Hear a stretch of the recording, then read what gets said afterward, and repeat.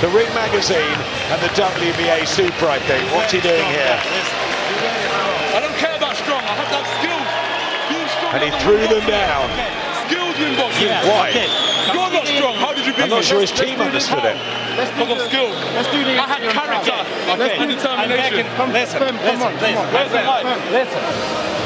I just want to say...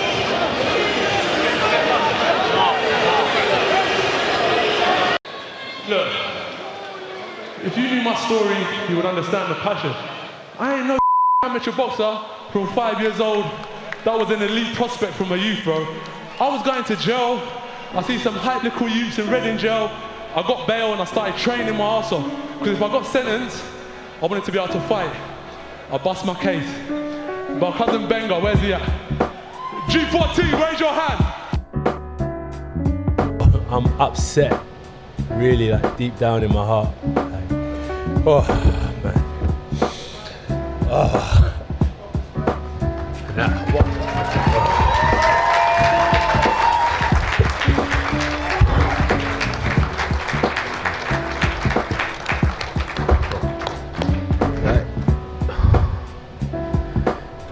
Like, trust me, you know, man.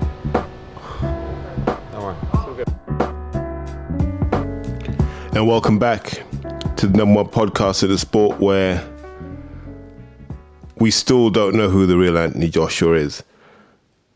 So in the previous episode, I think it's 110, we sort of broke down the events of Saturday night and, you know, really delved into the detail of it. But what normally happens in these situations is new video emerges and it kind of helps knit together other things that you may have overlooked or missed out on. And I don't know if anyone's seen it, and I think the video comes from the Ukrainian side of things. And they're filming Lomachenko talking to Joshua, and Loma's doing what Loma does, and Loma's a true champion. And remember, Loma's had his career derailed with an unexpected loss too. So if ever someone was going to empathize with Anthony Joshua, it's Loma. So Loma says, mate, you did well. Well done, mate. You did better than last time. Congratulations. You should be proud of yourself. And so the video shows Joshua basically going, nah, real champions win. Fuck that. And as he's trying to sort of, what do you call it, fist bump with everyone, he can't control his energy. And it's like, fuck that shit, is what he said. And at that point, you're like, okay, you're trying to intimidate people. Now you're throwing your toys out the pram in a way that, and especially with Eastern European guys, like when they start to get the sense that they may have to fight, they're not going to back down from that. And maybe Joshua picked up on that energy and then got himself out the ring, or his team got him out the ring. And I'm looking at that going, how do you end up in that position? And so I was talking to a friend of mine who's a pro trainer, and we were talking about what happens after a fight when your guy's been beaten and he's put it all on the line and he's come up short. And he said, the key thing is to keep control of him for as long as you can. That means you take as long as you need to cut away those gloves, undo the gloves, undo the laces. Take as long as you need to get those gloves off. And in that time, you're talking to them because you don't want them to fixate on the loss. That's what you don't want. You don't want that fixation on that loss. So you're talking them down and go, listen, you did your best, man. We did everything we did in camp. Sometimes they're just better than you. And you're trying to drain that energy. You do the same with the hand wraps. You wipe them down. All these things you do to retain contact because you're still the voice that they trust in that corner. No one else can do it. So it was a massive red flag when there was no Angel Fernandez and no Roberto Garcia there in front of him, staying between him and everybody else. That's what you do when you're a trainer. That's what you do when you're experienced. That was the message I got back. When you've got a corner, essentially, and you can't really say this of Robert Garcia, and this tells me that Robert Garcia wasn't leading the corner. Because had he done so, I think he would have found a way to sort of drain the energy out of Joshua. Whereas I don't know if Angel Fernandez is sufficiently experienced in that sense. And people are now asking the question, where did Angel Fernandez come from that he's in a position to be marshalling a corner at this level? And look, there's a long story around Angel Fernandez. There's issues around allegedly him and Alec Wilkie down at Lansbury back in the day, which then led to him going to Raptors with Isaac, and the stuff with Sandy Ryan, where Sandy was then like, I need to go back to Clifton Mitchell. There are a lot of stories, and I don't want to be the guy to spread those, but they're available in the sport. But there's enough to tell you. I mean, there are enough broken biscuits in the packet to say maybe you shouldn't buy them. That's all I'll say on that. But that's not down to anyone. That's not down to Angel. That's down to Anthony Joshua having people around him to see these things. Maybe McCracken was the only guy that saw it. So I had an interesting conversation with my mum, right? And sometimes there's a wisdom that mothers have. And my mum just basically said to me, why did he leave the other guy? Why doesn't he just go back to his old trainer? And my mum said this: when someone gets you to the top of your sport, maybe that's the only person who could have done that. Maybe that you found the right person who had the right belief in you and had the right approach, and that's what got you there. And she was like, it's the height of arrogance to believe that you can do better than that person. And she said it's the same as relationships. Sometimes you meet that one person who's the right person for you, and you'll still spend your life trying to find someone better. And in doing that, you damage everything. The other thing she said was, do you think Joshua's got the heart for the fight? And what I found really funny is, my mum was like, who was the bigger guy? So I say to my mum, look, Anthony Joshua is 6'6", 112, 113 kilos. Probably fight night 114. I said, Alexander Usyk, they say he's 6'3", but realistically he's about 6'2", 6'1.5", and he's about 98 kilos. And my mum's like, oh, he's not that much bigger than me. So I said to her, what do you mean? She's like, I mean, I don't know if I would have been as scared as Joshua was. And I was like, what, you'd have had a go? My mum was like, yeah, I'm 69, why not? And I said to my mum,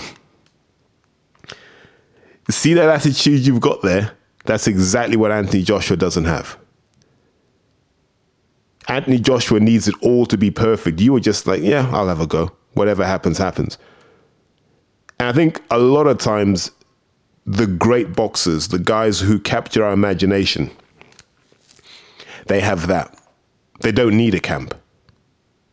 They love fighting so much they just do it. Training gets in the way. I think I talked about this in my Q&A.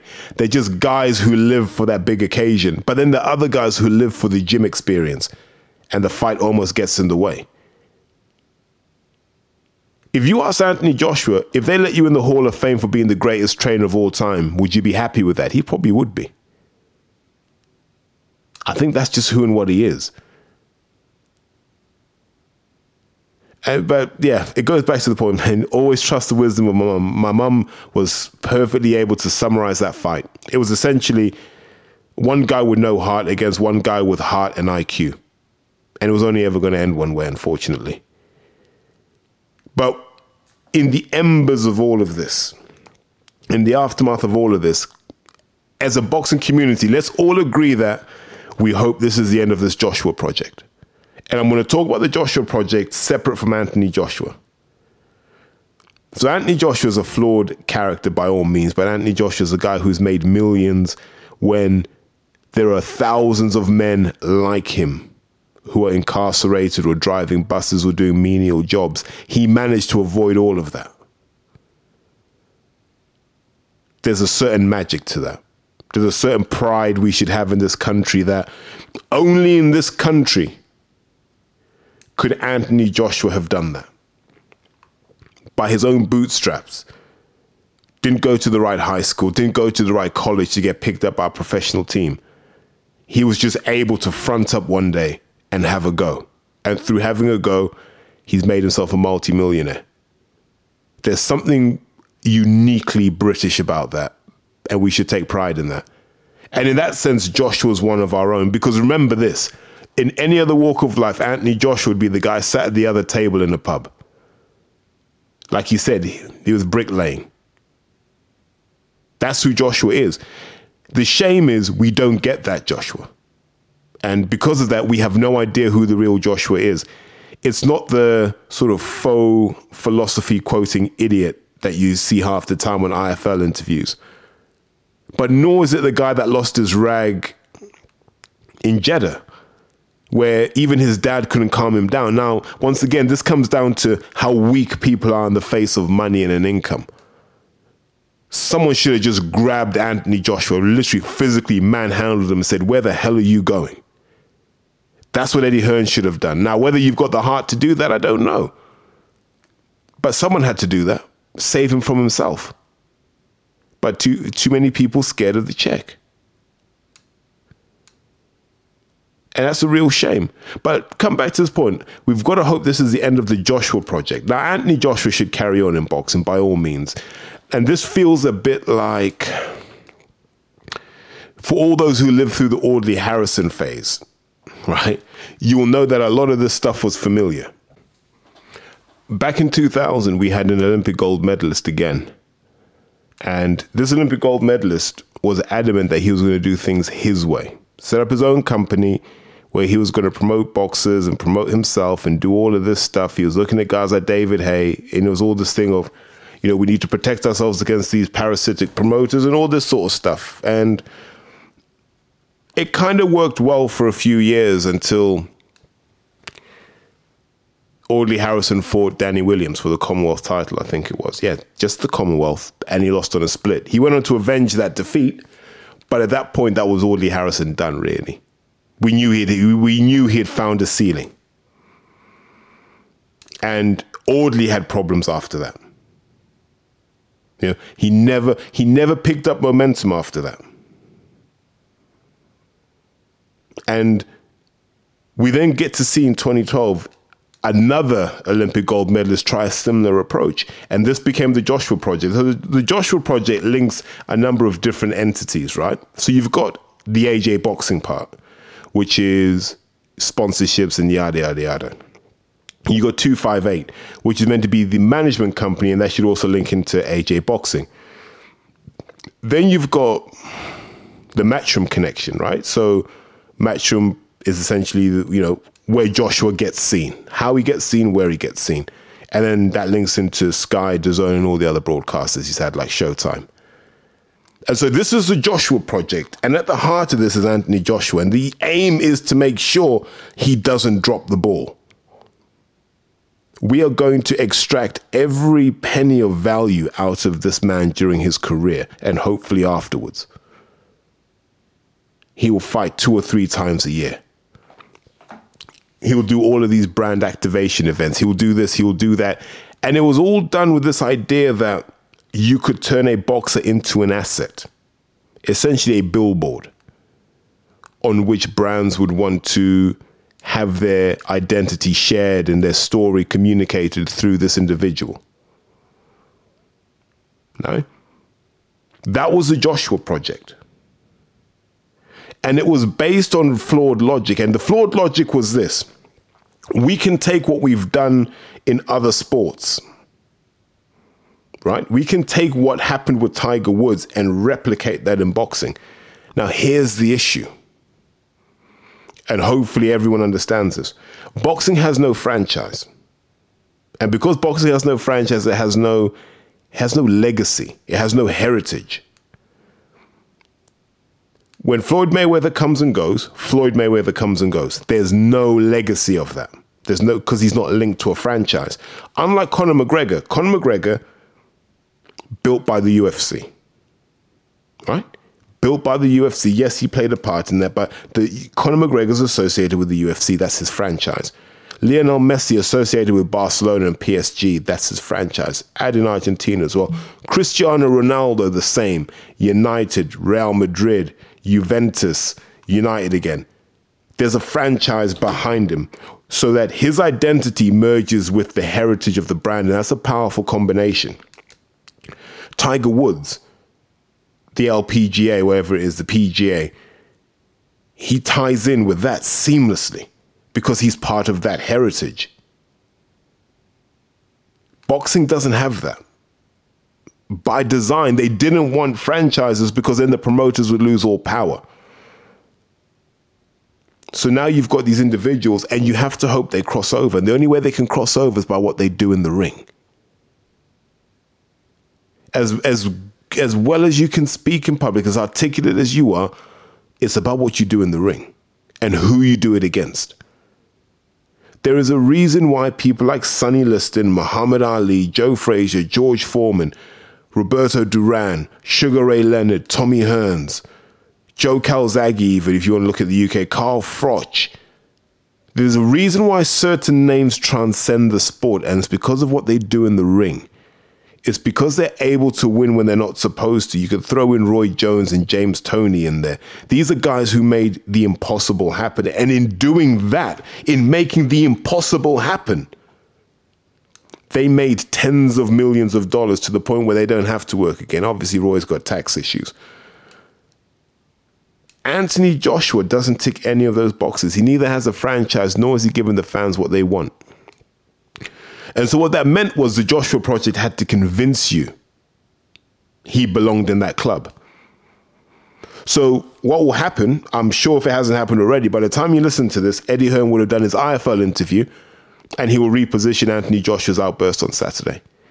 And we'll be talking about mental health and this, that, and the third. Until there's a medical diagnosis of some form of mental health condition, I don't believe Joshua had a mental health issue. I believe he behaved like a 9-year-old. He had a hissy fit, he had a little cry, and that was it.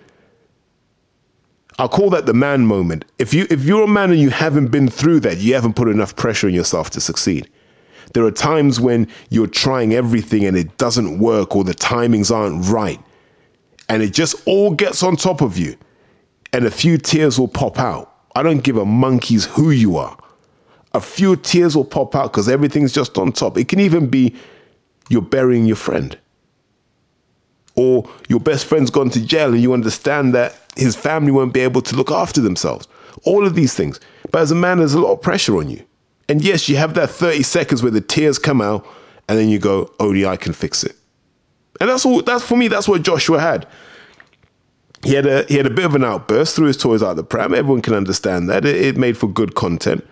But we can't call this mental health issues when we've got guys who return from Iraq and Afghanistan and they end up homeless because they genuinely struggle to be back in a world where they don't have to kill anybody. Our veterans are treated abysmally and they suffer disproportionately with mental health conditions. There are people who went through childhood trauma. I mean, let's not forget, Joshua came from a loving household. He said that himself. There are people who didn't have that. There are people who were battered as kids. There are people who were sexually abused as kids in a family environment by family friends. These are people every day carrying mental scars and dealing with real mental health. And for them to function in our society takes a lot. For a man who had a share in $77 million and he came up on the wrong side of a decision to say that triggered a mental health crisis, nah, I need more than that, unfortunately. Because there are people who really went through it and are really going through it now. I can't tell you whether Joshua is or isn't. I just need more information before I reach that conclusion. But let's spin it back to this Joshua project. So this Joshua project, you can trace it back to the Olympics, right?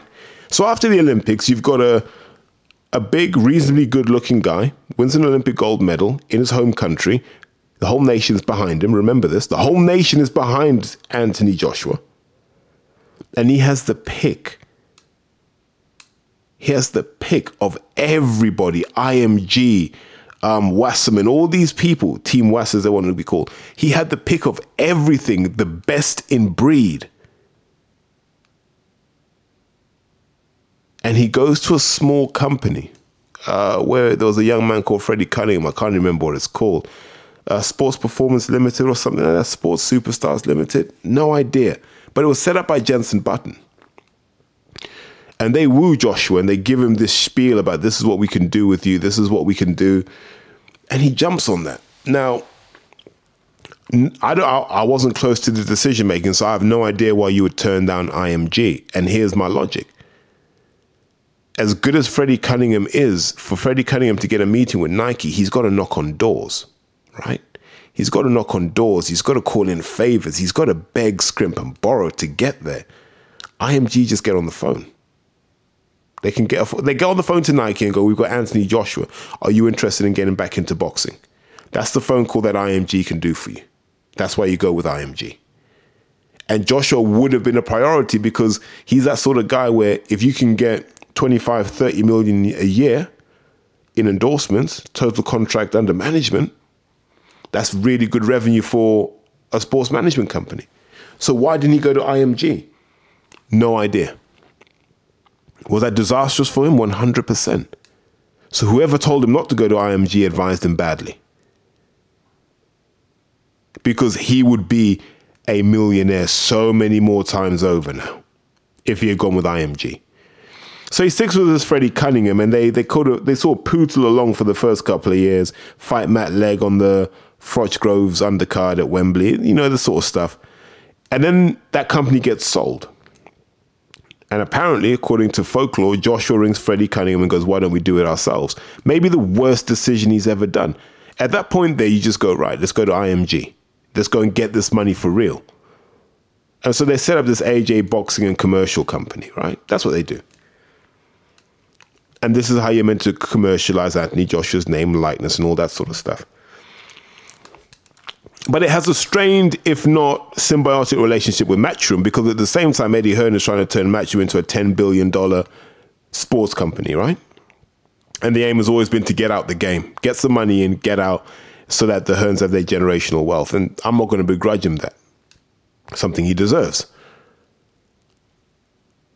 So Matchroom becomes the platform on which we see Joshua, and Joshua becomes this growth rocket that they attach their business to and go, right, he's going to take us to the moon and back. And that's when you start to hear these ridiculous strap lines like Road to Undisputed. You hear Hearn talking about Joshua's going to be the greatest heavyweight. He's like Mike Tyson, but better. All this sort of stuff designed to make you love him. Designed to make you love him. But remember, we love what we see in the ring. And if you don't believe me, look at the rehabilitation of Mike Tyson. Mike Tyson said some vile things on his way up. He went to jail for what he did to Desiree Washington. He comes out of jail. He fights Evander Holyfield, bites his ear off, loses his mind. Fights Lennox Lewis, bites Lennox Lewis. Loses badly to Lennox. And Mike rehabilitates himself. Why? Because we remember what he did in the ring. We remember that he put it all on the line in that ring. We remember that. You never had to make us love Mike Tyson. We loved Mike Tyson. You never had to make us love Muhammad Ali. We loved Muhammad Ali. Sugar Ray Leonard, Roberto Duran. You never had to make us love Carl Froch. You never had to make us love Joe Calzaghe. You never had to make us love George Groves. So why did you have to make us love Anthony Joshua? Because there's a certain amount of money you're trying to squeeze out of him. Boxing fans are a lot of things. They're fickle, they're parochial, you know. There are a lot of things, but they're not stupid. They knew who Joshua had to beat for him to get the keys to that kingdom, that Lennox Lewis kingdom. They knew who Joshua had to beat. And so this Joshua project then starts to butt heads with this Matchroom project, because the Matchroom project understands that Joshua's not as good as people believe he is, because they're the ones telling you how good he is, and they know they're lying to you. And so the commercial organization is like, why aren't we getting more than Lynx? Why aren't we getting more than Lucozade? Why aren't we getting more than Jaguar Land Rover? Why are we not getting more than Under Armour? And the simple answer is you're not IMG. No one's going to help you when you try and do it yourself, as Audley Harrison found out. If you can do it yourself, anyone could do it themselves. And we can't allow that, because then we cease to exist. And so you've got this project and it bubbles along and it's very hard to shoot it down, but you know logically this isn't going to last. Until, what was it, June 2nd, 2019? When Andy Ruiz stopped Anthony Joshua. And then that was a mortal blow for the Joshua project. Then we realized he ain't that good, because deep down we know Ruiz ain't that good. So as fans, what chance do we have when, you know, this AJ Boxing project has mastered the ability to manipulate social media? So to be honest, we don't even know how many sock puppet accounts these guys have, how many bot accounts they have that will just have this this stream of drivel about how great Joshua is, how he's misunderstood, and how he's the greatest of all time. And, you know, there's a point where some people believe that, but once you start seeing that on Twitter often enough, it becomes accepted. And those sort of fragile boxing fans that will just face whichever way the wind's blowing, they buy into that. And it was that social manipulation of boxing that I found disgusting. Then it was the currying for favors the boxing media seemed to have done. Like, I don't know if anyone saw that the presser after the fight. Anthony Joshua lost the fight. He threw his toys out the pram. He has a little cry at a press conference. And all of these little rats and bitches start clapping because they know their jobs are on the line if they don't toe the line. You know what I mean? Saudi paid for all of them to be out there. They've all been acting the fool. You know what I mean? Some of them have been sleazing on women out there. All sorts of stuff has been happening out in Saudi from what I hear. And it was all on someone else's ticket. And they don't want to lose that. So they're there clapping because Joshua brought that. Joshua brought the per diems and Joshua brought all of this stuff in. This Joshua project has created this monster of sycophantic media who actively exclude people like me, people like Porky. I mean, all those other outlets, I mean, beyond the ropes, I should say, sorry. All of these outlets, and even an outlet like Greg Hackett Boxing, please go follow his YouTube channel. It's actually really good. He's really insightful and incredibly funny. But people get excluded. And then they know that the only way you can get in is by being on board with this project, being on message. That's why you get vetted now for Matchroom shows you never used to. Because it's a sanitized environment where they can't afford anything to slip out that doesn't suit their agenda. And they will not let anyone eat off their product unless they're aligned. But we allowed this to happen. No one made a fuss about this. No one protested about this. This is what sunk boxing down. And this is what the AJ Project has done. And that's why I'm kind of glad that it's the end. Because it hasn't worked. You know, go back 100 years, go forward 100 years. The aim of a boxer is to capture the hearts of the public through their exploits in the ring.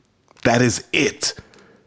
If you cannot capture the hearts and minds of the public through what you do in the ring, nothing else matters. I don't care whether you've got soap media doing your social media. I don't care about any of that. You know, you had the chance to show us the Femi that existed on Snapchat, who was funnier, more human, more approachable. The guy you might live next door to, the guy you might see in the pub. You had a chance to do that. Instead, we got the rubbish. We got the garbage. We got the media manipulation, and we're all tired of that. And so what's going to happen in the next few days is Eddie's going to come out with a spin, and then all of the other sycophants are going to come out with a spin, and we're all going to be there like, did Joshua really lose? I know it was a split, but maybe he deserved to win.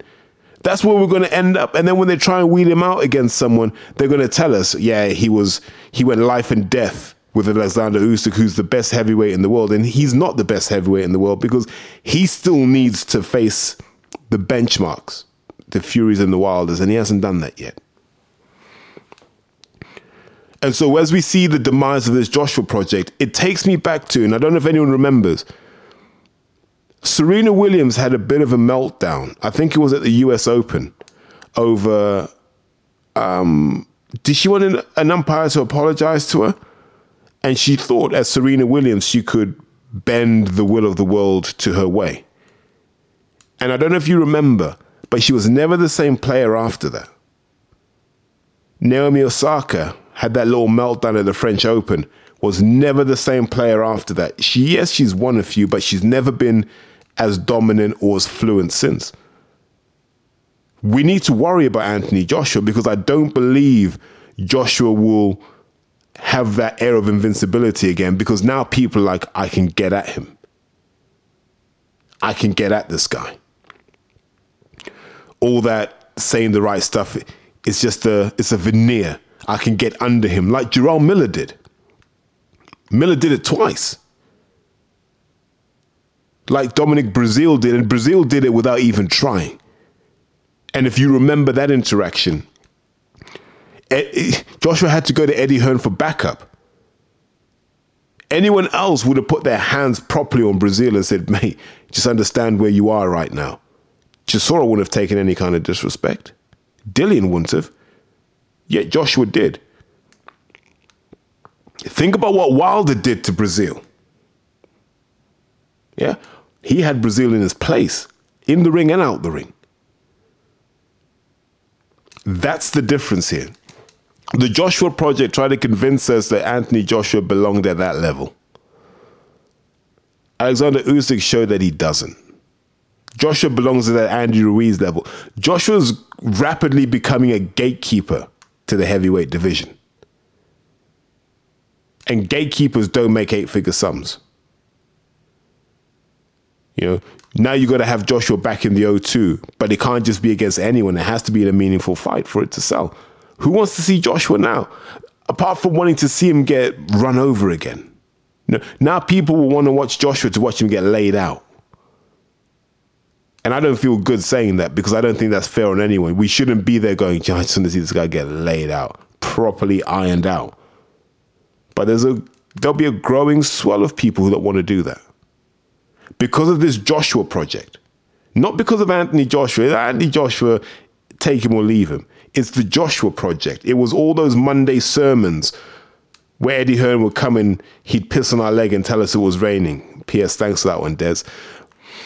And he'd come out, and then all the other lot would come out as well. And they'd all come out with the same party line, and you're like, no one wants to have a real discussion here.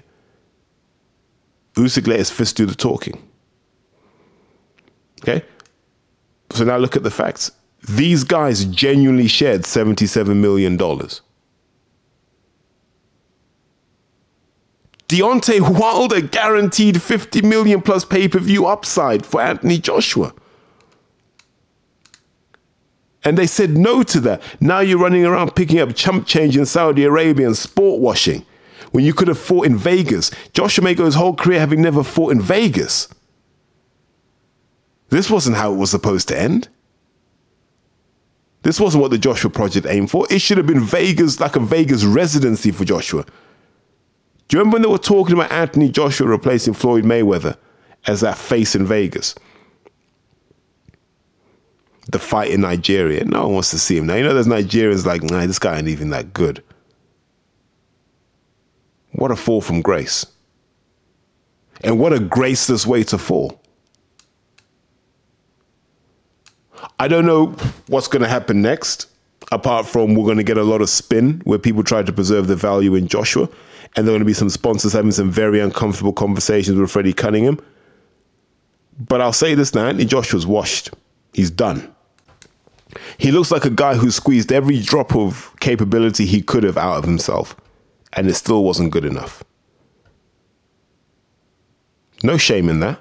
But there is a shame in not being able to accept that yourself as a man and believing that somehow there's some injustice levied against you. There isn't. The Joshua Project told us one thing about you. You told us to believe what they said, and it hasn't turned out to be true. Don't be surprised when people turn on you. And don't be surprised when people scrutinize your every word, because what you say and what you do doesn't line up with the media messages. And I said, the Joshua Project is toxic. I think Anthony Joshua as a person is fine. He just needs strong characters around him. And maybe that's what he's been looking for his whole career. A strong character he can get behind. McCracken's a strong character, but he's not as expressive as Joshua would have liked. Maybe he should have gone with Don Charles. But there are allegations that Derek Chisora vetoed that in 2014. I just heard this floating around. Joshua wanted to work with Don Charles, and Derek said, if you work with Joshua, you can't work with me.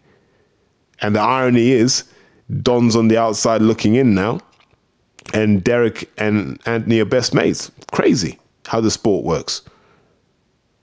Crazy. But this is the end of the Joshua Project. I'd like to see him just disband all of that, because 258 have done nothing. They haven't done anything for Cody. They haven't done anything for Ram. They've done nothing. You mean, I worry for Ben Whittaker on 258. Maybe he would have been better off with IMG. Because I don't see what they're going to do for him that Ben can't do for himself. Ben's adept at Snapchat. He's adept at Instagram. He's adept at all of these things. And all they're going to do is pay companies to boost that content. Maybe get him on Soccer AM and stuff like that. Cool. But he can do all of that himself. He's an Olympic silver medalist. IMG would supercharge him, though. That's for absolute sure. But we're seeing the end of this Joshua project as far as I'm concerned. They're not going to make the money they thought they were going to make. It's interesting that he's had pretty much the same 12 sponsors for the last 5 or 6 years. Hasn't brought on any new, hasn't replaced Jaguar with Bentley, hasn't replaced Under Armour with Nike, hasn't replaced Hugo Boss with anything like Tom Ford. And you ask yourself, why?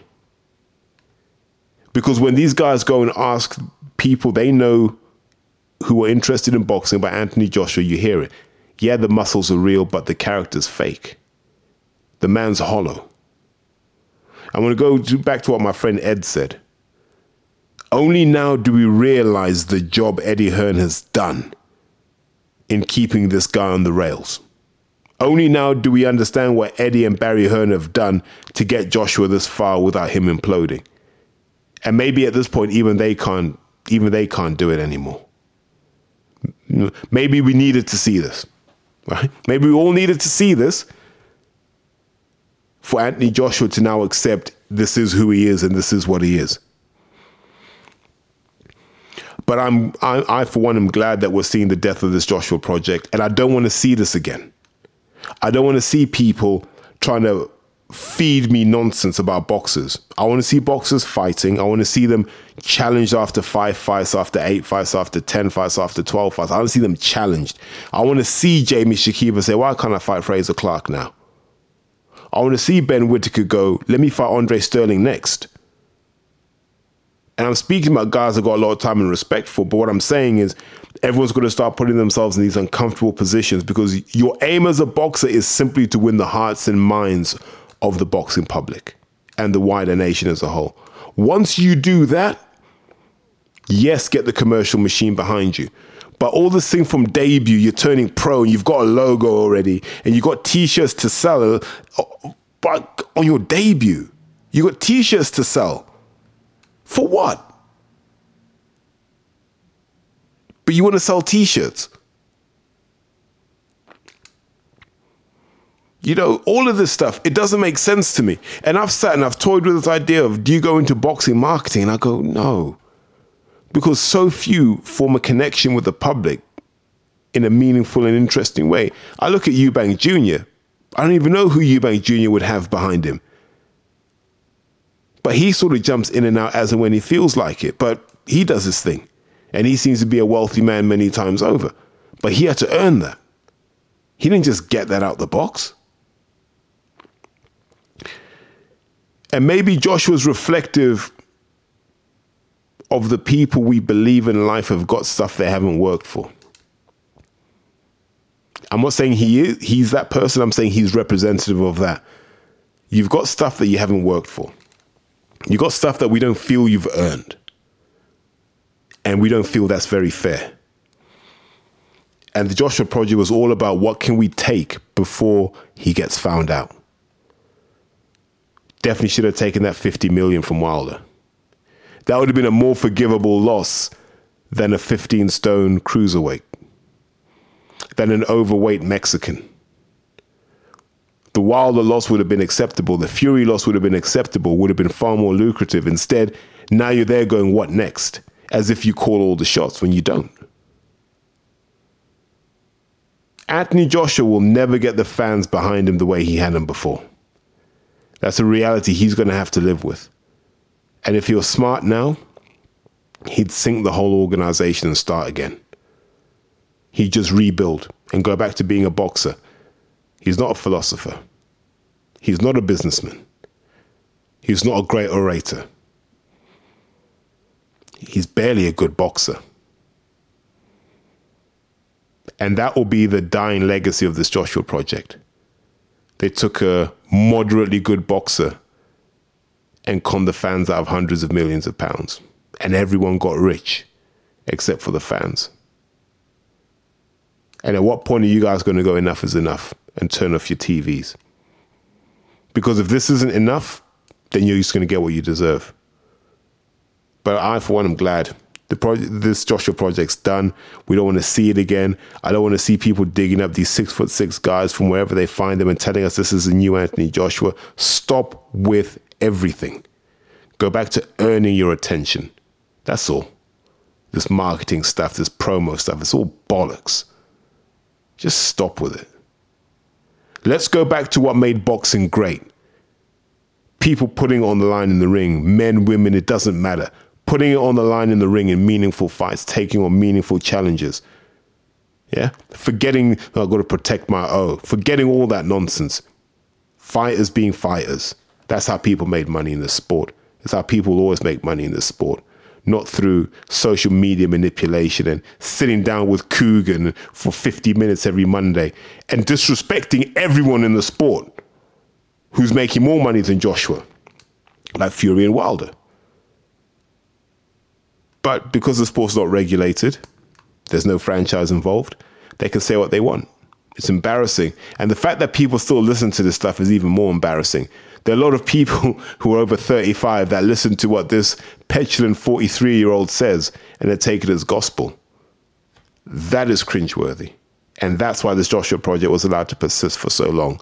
And on that note, I am going to tap out and going to get myself some sleep. So you guys take care.